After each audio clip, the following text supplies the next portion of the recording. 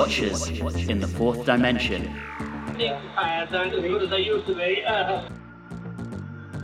Anybody else want to die like a hero? Now, where did I put my bag of marbles? Hello and welcome back to Watchers in the Fourth Dimension. I'm Anthony. I'm Don. I'm Julie. And I'm Riley. And jumping galactic gobstoppers, why didn't you tell me it was alive? That was quite good. All right, this episode, we are discussing the show's very last story with missing episodes. It's a story that doesn't have the best reputation within fandom, and one that is often seen as a blemish on the record of one of the absolute titans of the show. If you haven't figured it out already, we are discussing the one and only The Space Pirates. This story's history takes us back to earlier in the season. If you're a regular listener, you will have heard us talk about the issues behind the scenes that led to Robert Holmes's The Crotons being brought forward ahead of where it was originally planned for the season. This left a gap in the schedule where that story should have been. And so Holmes submitted another proposal, which he pitched as a futuristic homage to the Western genre. The Space Pirates was duly commissioned in November 1968. Now, at this point in the history of the show, producer Peter Bryant was in the process of moving on, and script editor Derek Sherwin was starting to make the step up into Bryant's role. However, with incoming script editor working diligently on rewriting the two-thirds of this story's predecessor, The Seeds of Death, and co-writing the mammoth 10-part story that would follow it, he was unable to perform that role for this story. As a result, Derek Sherwin stepped back into his old role and acted as script editor for one final time. Assigned as director for this story was Michael Hart, making his sole contribution to the show. He is also known for directing episodes of Compact, Softly Softly, Yes, Z Cars, and Crossroads. On the creative side, Hart was backed up by Dudley Simpson, once again providing incidental music. Nicholas Bulin was assigned as costumer, his first appearance on the show, and he will also contribute to the next story, The War Games. He only has one other TV credit to his name, a show called Plays of Today. Finally, as designer, we have Ian Watson making the first of two contributions to the show, and we will see him again in Season 8. Over the course of his career, he gained some serious sci-fi cred, working on Doomwatch, Survivors, and the, if you'll pardon the pun, seminal film Inseminoid, which was known as Horror Planet in the US. I am not going to pardon that pun. Please continue. Filming for The Space Pirates was impacted by the next story's extraordinary length, as an extra week of pre-filming was needed for the War Games, which meant that the regular cast was unavailable for the final week of recording of The Space Pirates. As a result, all of the material in Episode 6 that involved the Doctor, Jamie, and Zoe was pre-recorded without the rest of the cast. Now, finally, a little tidbit around the recording of Episode 1, which marked the last time that Doctor Who would be recorded at Lime Grove, the studio that the very first episode was recorded in. Oh, I know, it's kind of an end of an era. The studio that they hated recording in, if I remember correctly. Yes, exactly. Anyway, that wraps up our behind-the-scenes information, and so we move into our short summary, which is in the hands of Julie this episode. Take it away, Julie. there once was a ship traveling in space and time, and the name of that ship was the TARDIS. So my landing on a beacon, the TARDIS crew departs, should have listened to Jamie and go. Soon may the space pirates come to steal your beacons made of argonite, or one day when the stealing is done, they'll destroy your planet and go.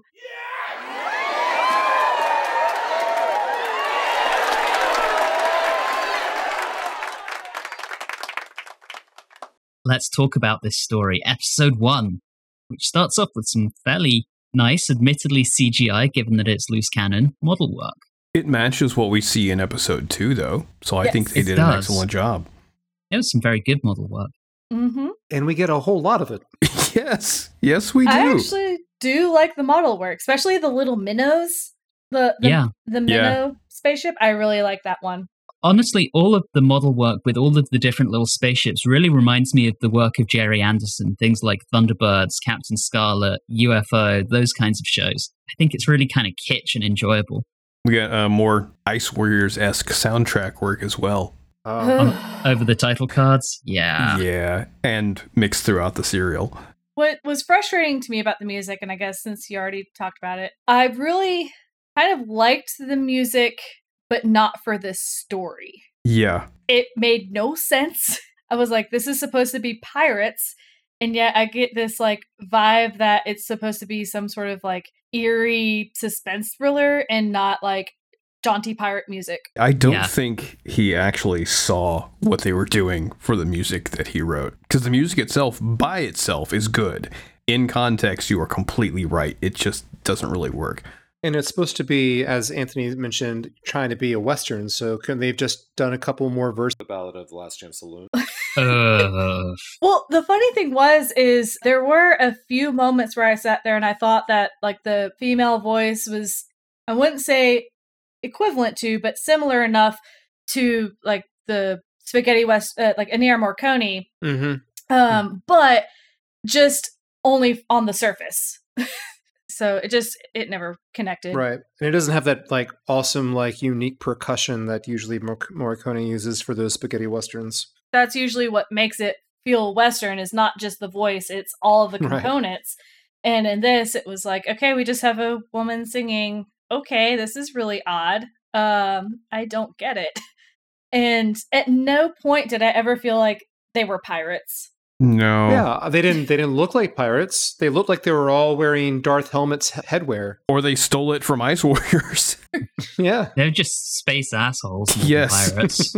Yeah, especially because there was only 2 of them. I was expecting like a whole ship of pirates. But they always talk about like there's so many more. Like, but it's just those couple guys. Come on. And one of them's nervous as hell. Dervish, I think. Yes. Like, oh, yeah. Why did he even become one of them if being a space pirate makes him uncomfortable? Like, dude, you need to find a different career path. Because he made a mistake once. We've all made mistakes. That is the only explanation we get. All right, so I need to ask about something. Why does General Hernak sound like that? That's his actual voice. That is Jack May. Switching between some accents and just the way that he states stuff, it really took me out of the story. So weird. I love his voice. He was Igor in Count Duckula, which was a cartoon I adored as a child. And he also plays the head waiter in the TV version of The Hitchhiker's Guide to the Galaxy. And he sounds like that in virtually everything he's been in. That is so bizarre. Also, from a character perspective, once again, I don't see why he's in charge of anything. He jumps to conclusions way too easily. And yet, he doesn't get that the mining company is doing anything wrong and is siding with the pirates. Right. No matter how clearly it's, are you not catching what's going on here? But we'll get to the big example of that eventually. Going back to his voice, there was a part where I actually really rewound twice in order to figure out what he was saying, because I swear to God, I thought he said the term space waves. And I just thought, oh shit, what are we in for? Space waves? But no, he was saying space ways. Yeah. I also, one of the other comments that I thought really strange was they talked about brush fire wars in other sectors. And I was like, we're in space. Where's the brush fire? They're trying to make it sound more Western.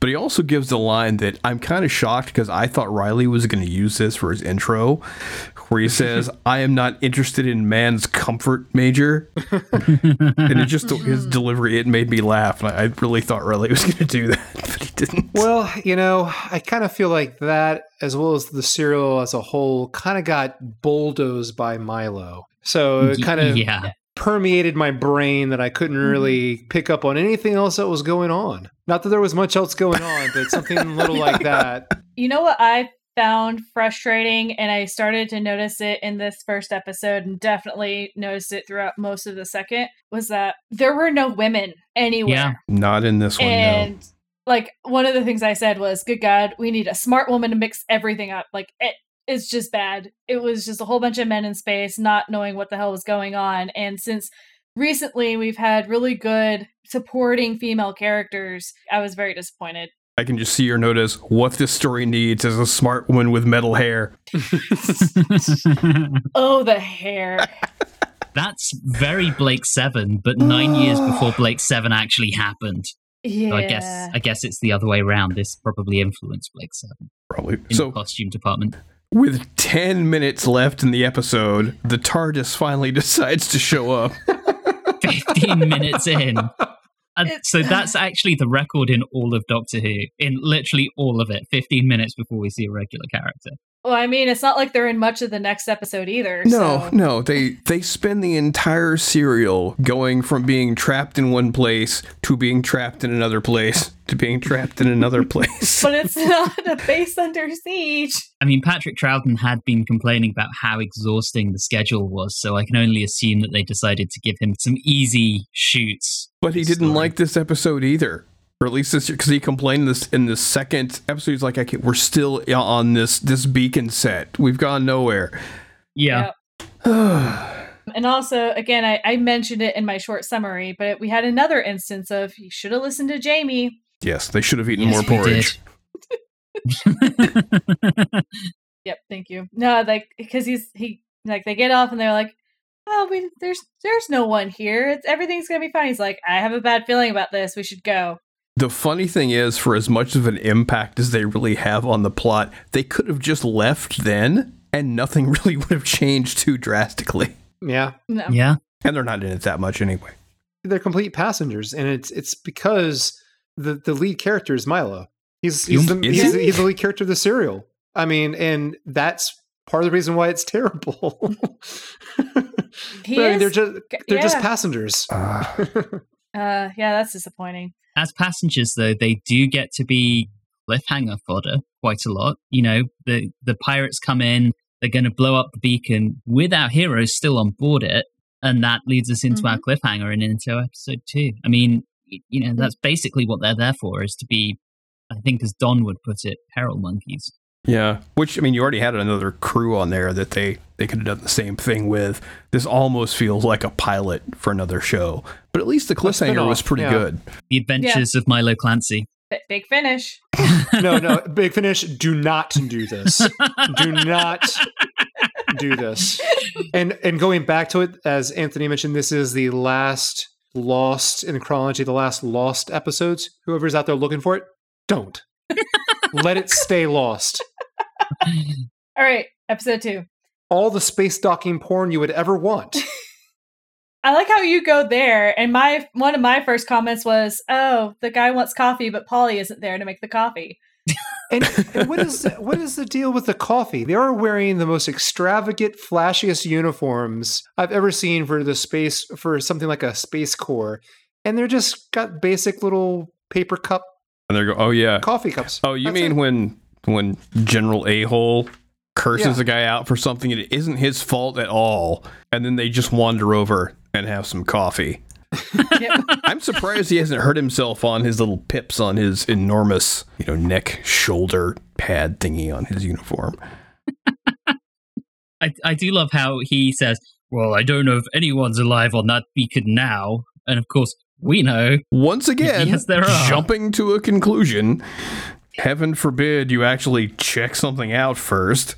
Now, Riley, I know you mentioned the spacecraft porn and docking and undocking, but again, let's put this in context. This is 1969. Man is maybe 4 months at this time, 5 months away from landing on the moon. So we were seeing a lot of this kind of thing on the news, on TV at the time. And yeah, it's not thrilling to us now, but... All I'm saying is just don't make it gratuitous. Make it classy, like 2001, with some classical music in the background, romantic, nice and slow. That's all I'm asking. Yeah, a plot and some romance. You don't want to listen to this crazy old guy on a really old ship sing Over the Rainbow? Oh, God. Oh, you mean Cowboy Stalin and his Jimmy Stewart impression? Oh my God. When he walked out there wearing the plaid and a neckerchief, and yet he's wearing like sparkly, like capri pants. Yes.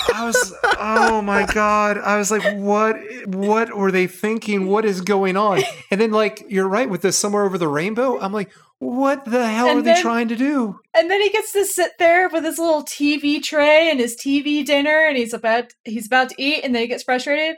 And he has like a really terrible rolling chair that doesn't really roll, and he like scoots it over because he's too lazy to get off his ass. Yeah. Mm-hmm. They probably debated for like days whether or not to add a wah-wah sound to like him trying to eat his breakfast. So we have a pirate story, and Robert Holmes, in all of his wisdom, decides, let's drop in a cowboy who sounds like Foghorn Leghorn, because that belongs in a pirate story. No, that's not Foghorn Leghorn. That is a Jimmy Stewart impression. Yes, it is. It is Jimmy Stewart with like Foghorn Leghorn colloquialisms, and all of that by way of Sydney, Australia. So, Yeah.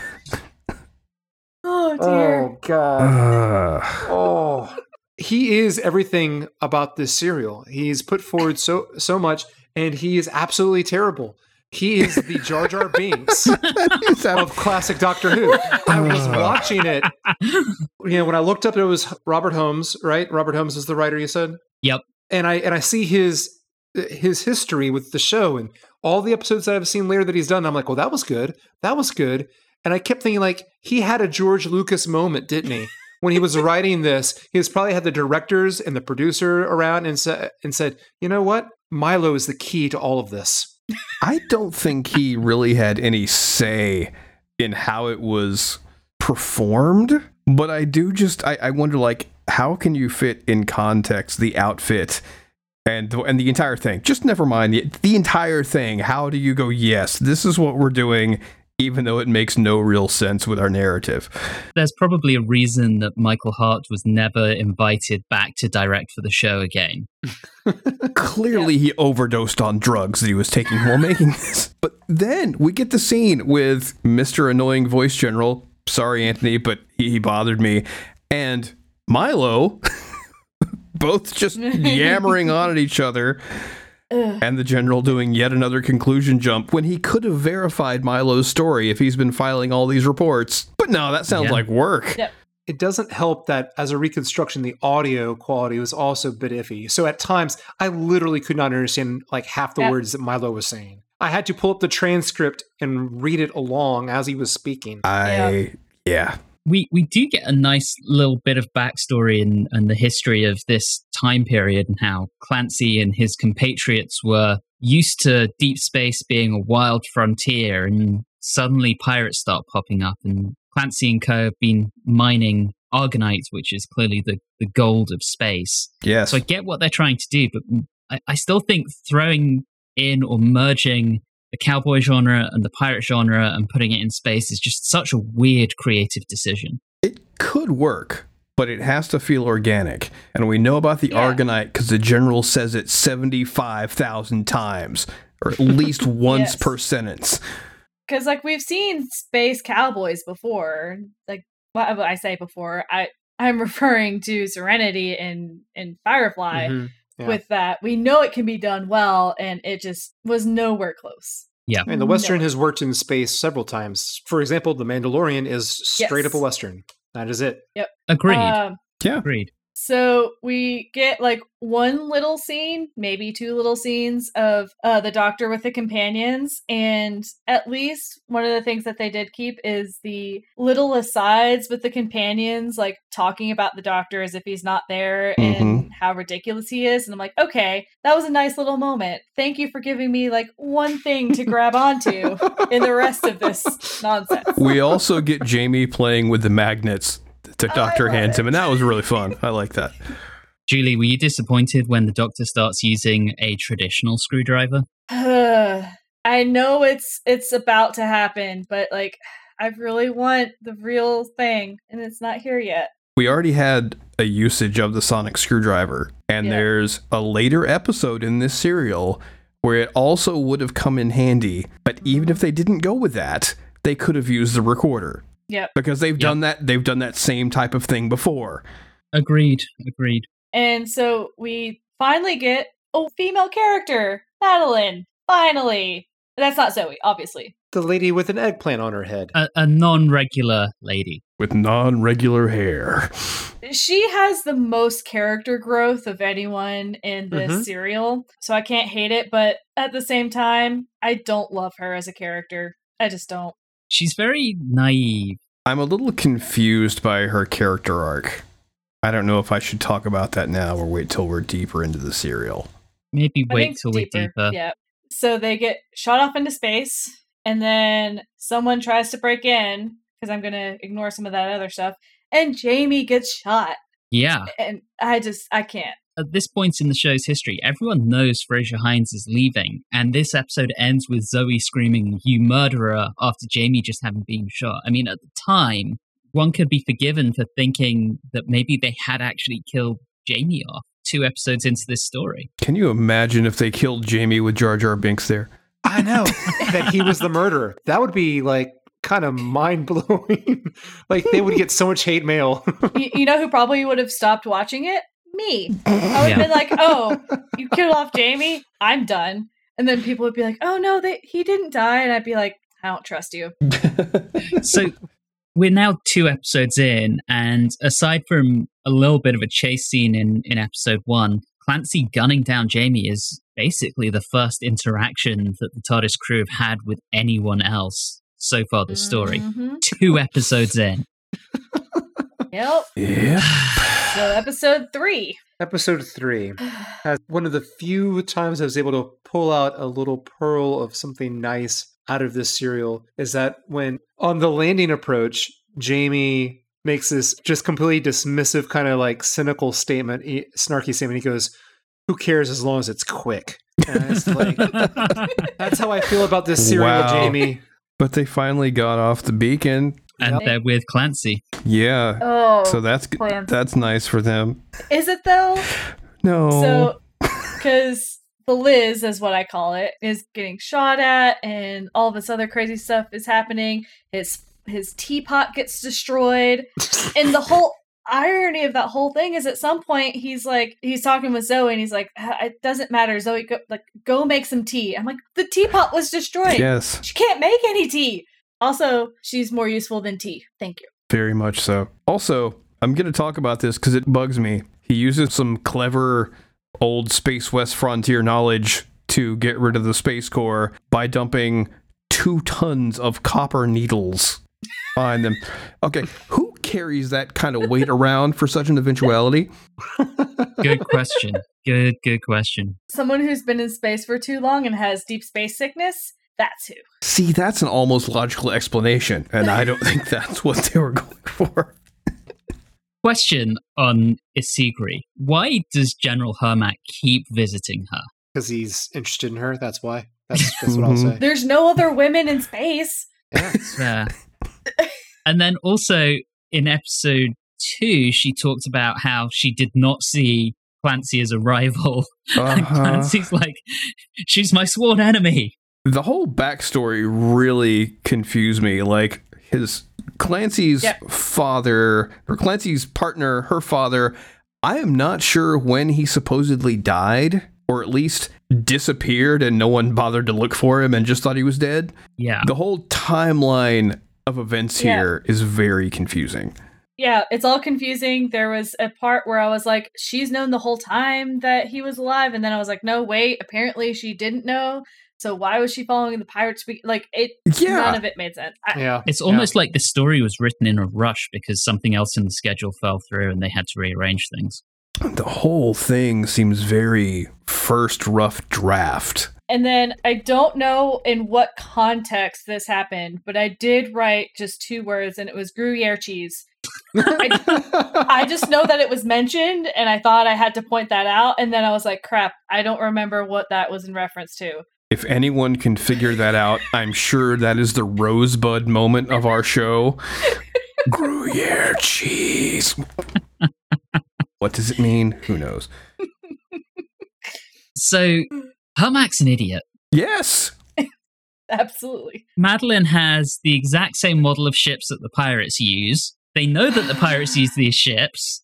Hermack is in this dinged up old thing called the Liz, and yet Clancy's in this dinged up thing called the Liz, and Hermack still suspects Clancy. Yes, using his poverty to hide his involvement. And not only does he think Clancy is involved, he thinks he is the big mastermind behind it all. Yeah. And it's so weird because also, like, Clancy has, like, this history of being, like, a really good space pilot and all of these other things. So it's like, at one point he was looked up to, but apparently after, like, 20, 30 years in space, everyone has just decided that he's gone off the deep end and has become a pirate. I'm like, that doesn't make any logical sense. None whatsoever. There could have been so much better development for his character. I mean, all we have him as being eccentric, but we don't show him as having any explanation of what you just said. For example, maybe he fell into a bottle. That would fit the old Westy stereotype. And that would be why everyone ostracizes him and why he's was really good 20 years ago. And now he's a shadow of himself. And then maybe he can turn himself around and that's his plot arc. That would be interesting. But no, we don't have that. Or how about we have a situation, which I would prefer, where the character is more like a junker and he's more like a sassy, Fred Sanford character from Sanford and Son.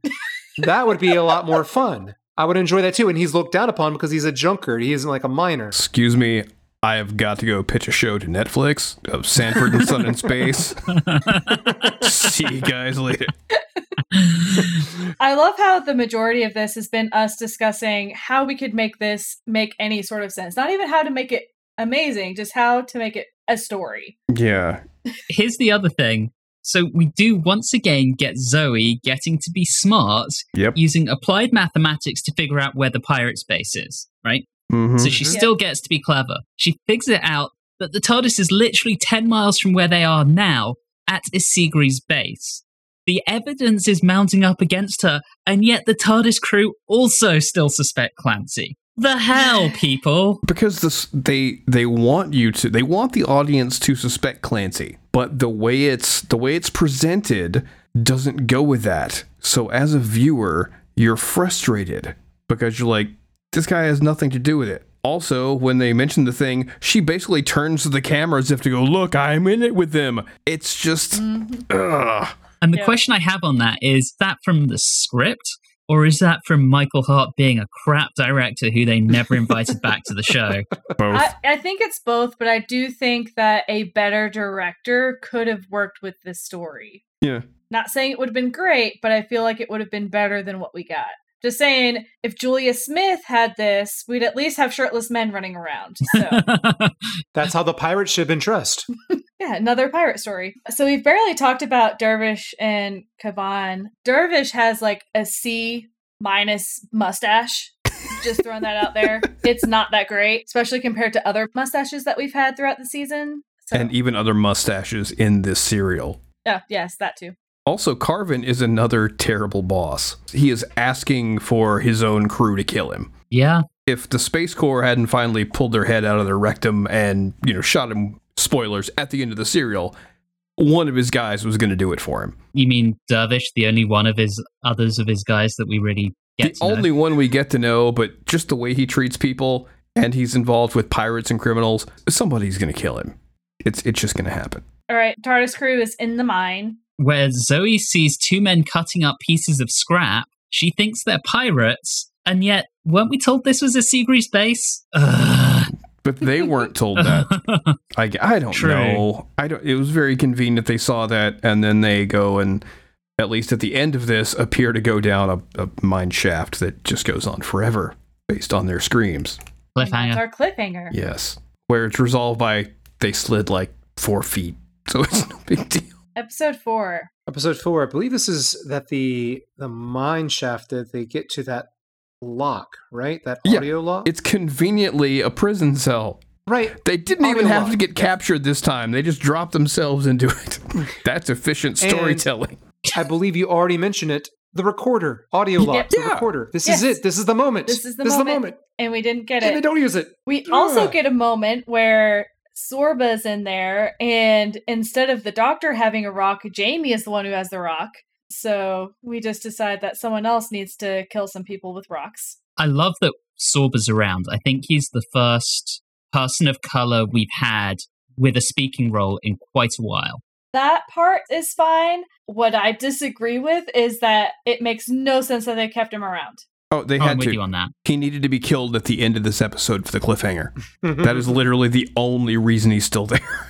But that did nothing. No, but that's Him what being it's killed for. did nothing. You needed some guy to get killed to show the danger they were in. Ugh. That's all it was for. If Dervish is still gathering up the pieces of the beacon, how is Sorba already there? They already had that chunk, I guess. I really don't I care. guess. I'm not going this. Did anyone else think that the drawing pins the doctor had in his pocket were going to be of any significance or mean something? No. I thought maybe. With this story, no. One thing I had, just to quickly go back, they had knocked Sorba out like at the very, very beginning when the pirates were still on there. So I think that they took him to their spaceship before they even blew apart the beacon. Okay, that's a reasonable explanation. Oh, Thank There you, you Julie. go. There you go. You're welcome. All right, they're going around trying to get out of the mineshaft cavern cell thing, and of course he has the stethoscope because he remembers the stethoscope, but he doesn't remember his recorder. Like, how dare you? Or the sonic screwdriver. Two previously established things. I've been trying with this one, guys. I really have. Stop trying. Yeah, don't stop. I mean, I'm glad that Jamie got to do something, and the way that he does it is he gets angry and he throws things, and apparently that's what makes it work. Yay, Jamie. That was very convenient. I mean, in this particular episode, this is really filler. Mm-hmm. They don't even get captured. They just fall into a cell. They Yep. escape the cell, and then they wind up going and finally realizing that Madeline's a bad guy. Oh, and Sorba gets shot because they needed somebody to at the end of this. That's it. That is all that happens. It's not a great episode. It is the most filler episode I've seen in Doctor Who in a long time, But and it makes me very sad. there is one bit that I liked. It's when the doctor finds the switch and he wonders if it's connected, and he gets shocked. And then, so he says, yep, it's connected in a very snarky way. And that was fun. That's very Patrick Troughton as a moment. I also love how we have Jamie defending the tunnel. I mean, it's... Yeah. I knew you would like that, Julie. Of course I did. The thing that helps keep this from being like a 1 is the interactions between the TARDIS crew remains constant. So the Jamie and the Doctor snarking at each other, Zoe being smart, Zoe and Jamie having those asides and talking about the Doctor, all of those still exist. So that's like one of the redeeming qualities of this whole thing. Yeah. Mm-hmm. They're just lessened. I also don't get why we have Madeline just continuing to pretend that she's not in league with them until Cavan casually walks in. And then it's like, oh, yeah, she obviously is. It's been obvious to all of us for like 3 episodes now. Because she was trying to get Milo to not call the Space Corps. I know, but even though at this point, I mean, because the general is such a moron, he's going to believe her over him anyway. Yeah. All right, episode 5. Well, let's also point out episode 4, one other good thing. It's kind of cliche, but I like the line, the ending line of episode 4. Anybody else want to die like a hero? I like That is good. That's good. Very That's cliche, good. but wonderful nonetheless. Yes. But then he ruins it, because in the beginning of episode 5, when he's talking to Madeline, who apparently didn't realize that they were actually being violent as pirates, seems kind of weird to me, he says that he was the one doing the space piracy. He actually says the space piracy, and then he says it again later. In case you didn't know, What the hell? these were space pirates. Yes, in space. Yep. And then we're led to another cell. That Yes. weird ass library study place? Yes. Yeah. Which clearly wasn't a set for something else that they were reusing on the cheap. Oh. I don't know how no, these absolutely allegations come up, but no. Here's the thing with that. The library that we see on the recon, we don't actually have any screen caps of this story from the time. So that's a Photoshop of the actor. When we meet Dom later in episode 5, the actor who played Dom, we don't know what he looked like in this story. So that's a photo of him from something else, photoshopped into a library from something else that may or may not have actually been what was used in the show. So, yeah. Wow. Yeah, it's a shame there were no telesnaps of this one, but Well, that is C'est la vie. really is a shame, because when Dom gets introduced as a character and I hear about his history with Milo, as he starts to speak, I hear how he speaks, I was like, you bastards. You're going to give me 2 Milos now in this damn cereal. But now I don't know, because like how he looked like, I'm like, well, he looks like that because he's been like in prison for a while. But now I'm kind of wondering, it could have gone either way. Maybe he wasn't too Milo-ish. Maybe they had him dressed differently. Or he could have been dressed in, plaid and neckerchief as well. Yeah. And then I would have really hated it. His whole plot point was really confusing and underdeveloped. Yeah. Again, what I thought was happening is that he had always been known to have been down there by Madeline, and that Kevin the entire time was using her father against him. But then come to find out, when I was like really looking into it, it's like, no, she didn't know until it became necessary for her to know. And then that's when Kevin called it out. And I was like, so you were just holding him prisoner for this like long hard, maybe a decade? I don't understand it. It's like, okay, how long were you holding this guy that everyone thinks is dead, but you've already got her working for you? Yeah. Imprisoning her dad in his own study. Why has she never gone in there? Like that. That she said, I'm closing this and no one can ever go in it again, which is a little dramatic in the first place. But at any point, they didn't really have a guard on the door before now when they put other people in there. She could have gone in there and found him. Yeah.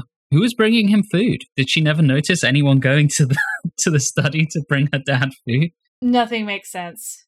Absolutely nothing makes sense. And we get like weird percussion in the music. I just have to point that out, that was another weird thing that was happening around this time. And I'm just like, I don't know why any of this is happening. Separately from Kevin's insanity perspective, he wants to frame Clancy after he murders him, basically. Yes.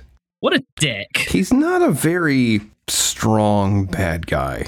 No. He's not smart. I don't really know what his end goals are, other than just have this ore that he's going to make some money off. Like, that's not compelling, just for the money. I don't see why anyone works for him. He's not a charismatic leader or a good character that, you don't like what they're doing, but you can kind of root for because they're fun. He's just an ass. Yeah, Tobias Vaughn, he is not. No. Absolutely not. So, Dervish. I was hoping against all hope that he would kind of do what Fusham did, and that he would turn on his leader and he would like subvert Kevin and help out the TARDIS group. No, absolutely not. Have an arc? Yes. No, he just remains terrible. I'm like, okay, that was nice. Moving on. I do like the escape from the study with the wax and the marbles. It's very classic and almost cliched, but I thought that was fun, and I would love to actually see that. Oh, we also had Zoe not knowing how a candle works. But she did know in the Mind Robber. I don't understand. I blocked that out. Yeah, let's not dwell on that. I still don't know how, when they escaped, how did Zoe and Jamie get left behind? Yeah, that seemed missing. I missed that as well. I was very confused as to why they were not with them. Okay. Made no sense. Riley, did you get it? No. Okay. I did not get anything. Because it was like, okay, we're escaping, and then all of a sudden we're at the launch site and they're just gone. That leads us into our cliffhanger as the Doctor goes out to try and find them and gets caught up in the blast from the remote launching of the spaceship. Episode 6 of this wretched story. Oh boy. We get Dom and Milo on board the Liz, so two old timers back together. Did anyone else, whenever Milo was talking to him and saying his name, keep hearing dog rather than Dom? I heard a lot of things. I didn't understand any of them. I really wish there'd been subtitles. Just pops and whistles. Yes. I didn't really hear anything one way or the other. I think I was just mentally just trying to get through. Like I said, I was reading on the transcript, like at the same time as it was listening to it, just to try to get an understanding. And it didn't help to know what they were actually saying anyway, so don't worry about it. The dialogue, while there's a lot of it, doesn't matter. That's good to know. Going back to Cavan being the worst, he has kept Madeline's father trapped in his own study for however long it's been. Madeline thinks he's dead. As soon as she finds out that her father's actually alive, Cavan basically forces her to watch as she loses him again as he cuts the oxygen. That's brutal. Yeah, and I found it really odd because he's had her on his side for however long, and it had been working out really well. And then all of a sudden he's like, you know what? You know how I'm going to best approach this is I'm going to kill her dad in front of her. I'm like, the moment her dad dies, she's going to turn on you. Yeah. It's like if he was a more charismatic or at least manipulative guy, that whole thing, but he was like basically just trying to bully her before that she even found out her father was alive. It was just like, what is the point of this? It made no sense. I didn't understand. Like, this long game that you've been playing for a decade, I'm sorry, it didn't pan out for you. On the bright side, we have Jamie punching Dervish. Thank God. Who didn't stay unconscious for very long at all.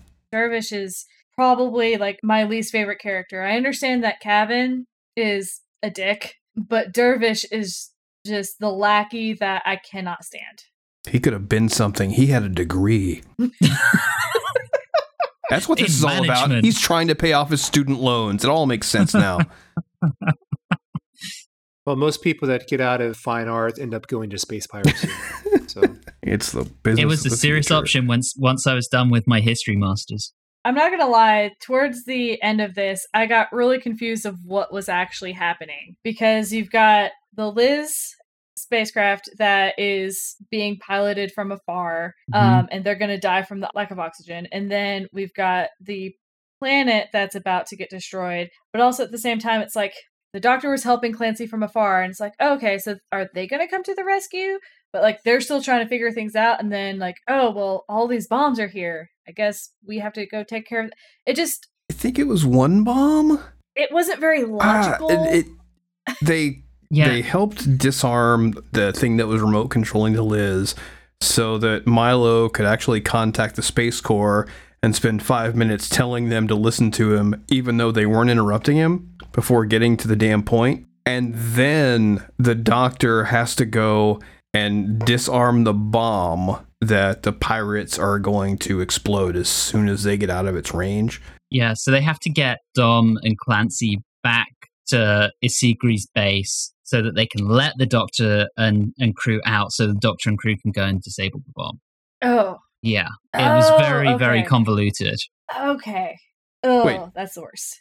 Wait, what do you mean by take them back there? I thought because the doctor and Zoe and Jamie were already at the base. But they were locked. They were locked up. They were trapped. So they had to get the Liz back. So there was a line in there about how even though Hermack and co were on their way, they wouldn't get there in time. Where were they trapped? Were they trapped in somewhere else again after they got out of the library? Or wherever it was, the office? I think Dervish locked them in. Yeah, they got locked back in the office. Oh, God. Not the study, but the office. I lost count of how many places they were locked in. So they were locked in. While Hermack and co were on their way, they wouldn't have got there in time to disable the bombs, so they had to bring the Liz back. If I say I believe you, will you stop explaining this bullshit story? Yes. Yes, I will. I believe you, sir. Good. Please stop explaining the bullshit story now. Thank you. I had such trouble watching this serial that before I started episode 6, I went onto the Wikipedia page to get more background. I'm like, what the hell happened? What is going on? And I read that Troughton, Padbury, and Hines, for the episode 6 of this serial, all of their stuff was pre-filmed, inserted into this because they were too busy working on the monstrosity known as the War Games that's coming up next. Exactly, as I said in the behind the scenes. And I just kept, when I saw that, I'm like, oh, great. So we have more disconnected scenes of our TARDIS crew in this serial. That's wonderful. Great way to wrap it up. And that's why I think I got so confused and why the last episode was so disjointed is I don't think they did a good job of knowing what scenes needed to flow into each other. And it was just very much like cut and paste, and it just did not work. And then at the ending, we have Madeline basically, I've got to go back for trial, but they're saying, she won't really be punished very harshly. Why not? She's rich and white. Apparently that's it. It's like they weren't blackmailing you until like 10 minutes ago. You were, pretty heavily involved in this. Because she's rich and she owns the legal system as a result. Sure. But on an interesting note, we have an ending where the crew doesn't have a little scene inside the TARDIS or see them walking back into the TARDIS. they don't get back to the TARDIS. You don't see it. They're going to have to get a ride in the Liz, and we get Jamie being like, oh no, not the Liz again. I'd rather walk. Everyone laughs. You may have to, yes. And then freeze frame like the end of a Police Squad episode. Yeah. Yes. I mean, it's the only thing they can do when we're about to get a story that starts in World War I next week. So, Thanks for that, Anthony. God, every time. War Games. It's called the War Games. It's about war. She thought I was referencing the Matthew Broderick movie. They're going to from meet the Matthew 80s. Broderick. It's going to be great. Yes, I love Matthew Broderick. I actually watched Godzilla this past week. Nice. From the 90s. Well, not nice, but still. Yes. We're done, right? That brings It's yeah, over. we're done. Let's rate this sucker. Okay, please don't punch me next time, but Julie, you're up first. Going into this conversation, I thought I was going to be generous. And then we had our conversation, and I'm no longer going to be generous. This is just bad. There's not a lot of redeeming qualities about this. The plot doesn't really make sense. The direction is poor. You just have a handful of scenes where Jamie, Zoe, and the Doctor do their normal thing that we all know and love, but they're so few and far between that it's just overall not enjoyable. I don't even think that having the actual episodes would help. So I'm going to give it 1.5 flying space minnows out of 10. Ooh. Okay, Riley, you're up next. You know, I don't like being negative. I didn't want to smash this serial into oblivion, but it kind of deserves it. It doesn't help, as we mentioned before, the episodes were missing, the sound quality and the reconstruction was poor, but as Julie said, even if we had all that, I don't think it would make that much of a difference. Like I said, it's hard to find something positive to focus on. There's nothing remarkable that I could really pull out other than maybe the 2 quotes that I liked from it. Like I mentioned before, this is all about Milo. He's effectively written as the lead of the story. And if you don't like Milo, then you're not going to like the story. And I hate Milo. I hate Milo a lot. If I really hated myself or I wanted to harm myself, I would go back and try to gauge the screen time and the lines spoken. And I guarantee you Milo would have more than anybody else. But I won't be doing that. So everyone is aware of my dislike of the gunfighters. Yep. The only question is whether this is worse than it. And I think it is. So I'm giving it 1.5 jumping grasshoppers out of 10. Wow. All right, Don. The thing about this story is it does have a reputation as being the worst Troughton story and maybe one of the worst Doctor Who stories of all time. I think it is slightly, infinitesimally better than its reputation, but not by much. It's mainly defined by what it isn't. It doesn't have any badly designed monsters that we'll never see again. It's not a base under siege. And, I mean, Zoe's outfit is pretty hot. You got that going for it. But the plot is strictly rough draft, needs to be filling out. There are comedy voices that aren't funny, that really ruin what the plot could have done. It needed a rewrite. It needed a better director. It's not the worst Doctor Who story I've seen. It's not even my least favorite. It was at least watchable, and it didn't try to, sell some really stupidly conceived political view, so it didn't offend me. It was just bad. I'm giving it 1.75 pieces of burnt space toast. Ooh.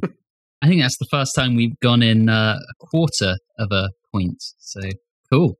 All right, so that leaves me, and I wanted to enjoy this. I often support the underdog in stories that fandom hates, and I wanted to give this one the benefit of the doubt precisely because so much of it is missing. And I came into it thinking that I was going to rate it higher than I'm going to, but in talking to everyone else, yes, it feels like a rough draft. Yes, the accents are terrible. The plot has a lot of holes and a lot of things that don't make sense and characters who don't behave rationally. And I struggled. I struggled more than I did with the Dominators.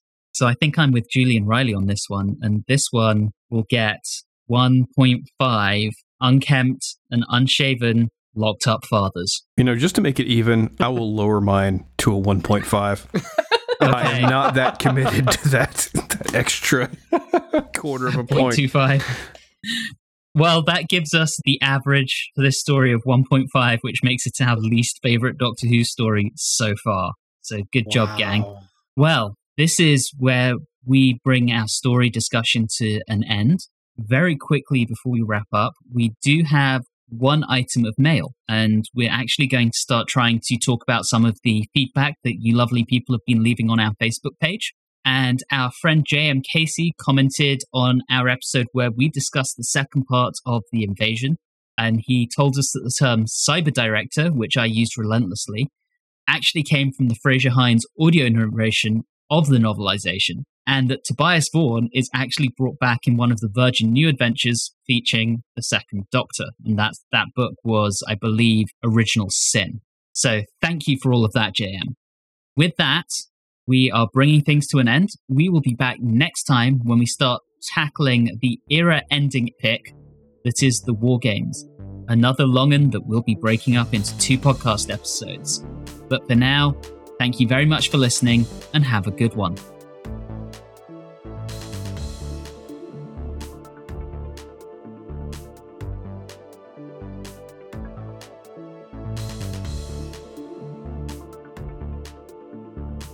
You have been listening to Watchers in the Fourth Dimension with Don Smith, Riley Schreck, Julie Philippak, and myself, Anthony Williams. This episode, No Other Women in Space, was recorded on Wednesday the 31st of March 2021. If this is your first time listening in, all of our previous episodes are available on your favourite podcasting app. You can interact with us on Facebook, Instagram, and Twitter at Watchers4D. And you can also email us at watchers4d@gmail.com. We do enjoy your feedback. If you're enjoying the show, please do subscribe and leave us a review or rating on your favourite podcasting app. All of these things really do help the show. And always remember, just because it's by Robert Holmes doesn't mean that it's automatically a classic. This is a case in point.